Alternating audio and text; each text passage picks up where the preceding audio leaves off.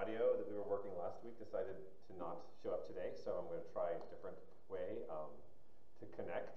But now is the time for our gospel reading from the Gospel of Matthew, chapter 9, verses 35 through 38. Hear these words. Jesus traveled among all the cities and villages, teaching in their synagogues, announcing the good news of the kingdom, and healing every disease and every sickness. Now when Jesus saw the crowds, he had compassion for them, because they were troubled and helpless like sheep without a shepherd. Then he said to his disciples, "The size of the harvest is bigger than you can imagine, but there are few workers.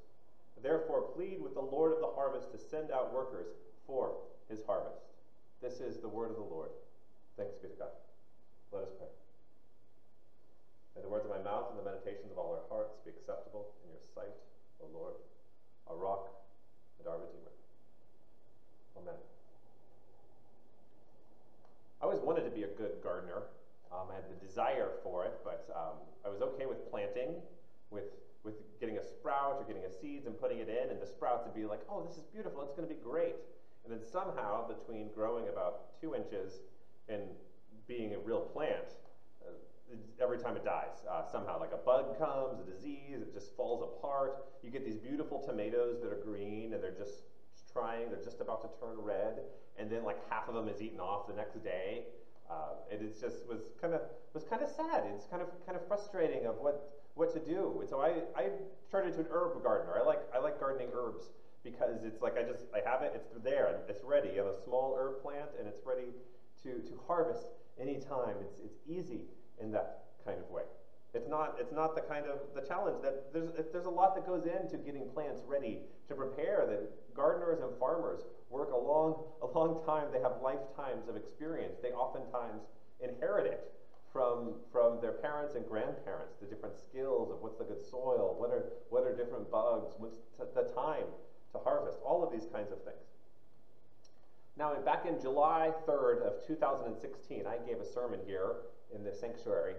The title of the sermon was "Go," and it was about going and sharing the gospel. Now, I think going is really important. I thought I was really clever. I had this sermon series that was all one-word verbs, and it was like go, pray, seek, and all these kinds of things. Like, I'm going to be really clever. I'm really going to impress them with my cleverness. But I think going is really important, and that's a really aspect that God meets us where we are, but God does not tell us to stay in that same place. Like I said last week, God doesn't come up to anyone and said, "You're doing really good, just keep on doing everything you're doing." Like there's always a way that God wants to transform us more into people of love and grow more into people of love. And when we are in a position where we feel like everything we're doing is all right, we are not ready to accept God. As well, when we are in a position where we think the center of the world is ourselves, we're not ready to accept God. The passage for this day is a sending passage, but I want to focus instead of the going on the harvest. What is the harvest?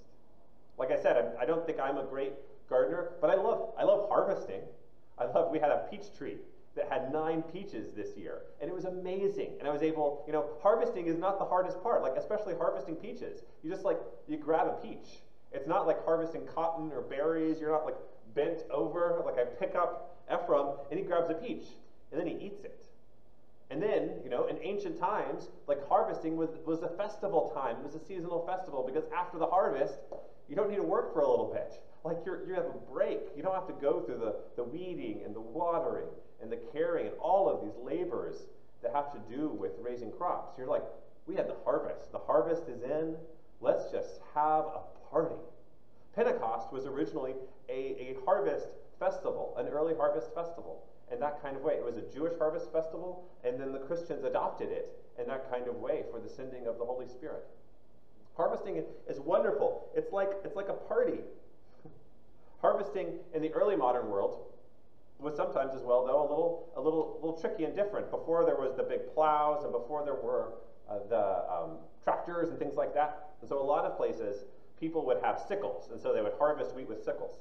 And even when their technology was advanced, and so just imagine being a harvester with a sickle, and I'm going like this, and then someone comes along, a good salesman, it's like, you got a sickle over there, a nice sickle, but I got a scythe. Have you seen this scythe? It's so much more efficient. And so if you guys buy the scythe, and it's much more efficient, but the thing about a scythe is you can't repair it. And you have to go buy their parts. It's like a lot of, they had the planned obsolescence back in the 1800s of like oftentimes many cars do, that it's like, oh, you go 20 miles and you need that thing and you need that thing. And it was tricky, and so people liked the familiarity of the scythe. They liked having something they could take care of and they could use and they understood. And I want to remind us of that sometimes when we think about farming and industrial agriculture and that, there's so many tools and so many machines that it's so much further beyond than what we can imagine. And then when God is talking about the harvest, God isn't talking about that everyone needs to drive a giant John Deere tractor, but what you are comfortable with going out with. And there's a reason for that, because if we don't go and harvest what God has prepared for us, it's not going to look pretty. Over this break, over this quarantine, I guess break is the opposite of break. Over this lack of any break ever, the past 3 months, we've watched a lot of Pixar movies. One of the ones we've loved is the movie WALL-E. And in WALL-E, it's the story of this little robot. There's a lot of the Music Man going on in the background, and he cleans up the earth. The earth has been basically decimated by buying too much stuff, by too many things. It's like the climate is horrible, nothing is growing, but WALL-E is still doing his job. He's still going around. And eventually, we get to this point where a robot comes from outer space and discovers a plant that WALL-E had found, and then goes back to the big spaceship that all the humans had left Earth and had gone off into space and had been in space for 900 years doing nothing. And all they did was they were lying back in recliners and drinking their food and like watching TV, or like watching social networks, or just trying to imagine they were somebody else and just not interacting with anyone. And over time, their bones began to fall apart. They didn't know how to walk because they had never walked in their entire lives. As babies, they weren't taught to walk. They started being fed and started getting screens immediately. And I've been thinking about the movie, as I've been reading this passage from Matthew, this could also be a warning text of what the church will turn into if we don't go and take the harvest that God has prepared for us. With a lot of things that happened. It's a lot of qualities of this the spaceship. One is laziness. Another is entitlement. And these are qualities that can happen in the church if we do not go forward with the harvest. We get entitled. We get lazy. We don't go out. We expect people to come to us. We expect people to be grateful. Don't you know where you are? Oh my gosh, how could you act like that? Here of all places. We expect all of these things, and we can turn into that if we do not go and listen as the Lord of the harvest tells us that the harvest is ready, but the laborers are few. We would flee. The church can turn into a group that flees, that looks around the world and is like, ew, the world doesn't look like I want it to. It doesn't look like it used to, so I'm just going to go away. So I'm just going to separate myself even more from the harvest God has prepared for us. As well, the church could turn into a system where we just expect someone else to clean up the mess. It's like, I didn't do it, so therefore it's someone else's problem. And we interiorize in such a way to deny the very good news that Jesus offers for us, that we are not alone, that we are forgiven, that God has mercy for us, that you are not the worst of your mistakes, you are not the worst of your life. God has mercy for you, but not just for you, for the whole world. And even more than that, God wants you to be a part of the remaking of the world. What WALL-E did to kind of mess up the system was he just did a little bit every day. He just did a little bit, and that was so radical to these lazy robots and humans that it totally restructured their world. God doesn't want each of us to be messiahs for the world, to transform it just by sheer will and charisma. God wants us to harvest what God has prepared of the people in this world who are hurting, who need a little hope in this world. And there are people in this world who are hurting, my brothers and sisters. This time is hard. There are people who are tired, who are lonely, who don't know what to do. Nobody alive has ever experienced anything like this. And God does not want us to just stay inside our pods and forget about it. Now, that doesn't mean that you need to go and break social distancing or break these kinds of things, but to care about the people in your life. And I think, sharing the good news, the harvest that God offers, does not begin first with strangers, but the people already in our life. And sometimes it may seem simpler to share good news with a stranger because you don't have that back history. You don't have to confront what's happened before. But there are people each of you knows who is hurting right now. And the grace they need is not someone to thump them over the head with the Bible, but someone to offer them a cup of water because they are parched and thirsty. Someone to say, I've been thinking about you and wondering how you're doing. And no pressure, buddy, no pressure, but I am here for you.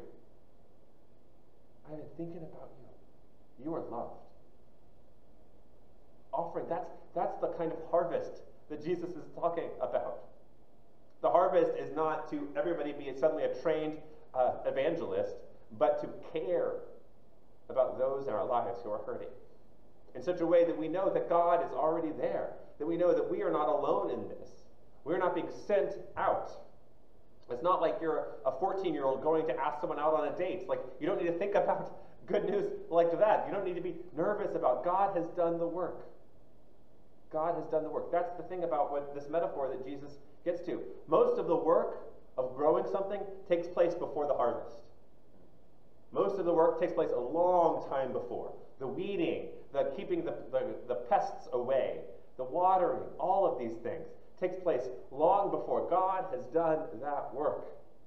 God has done that work. And now we are ready to reap what God has sown.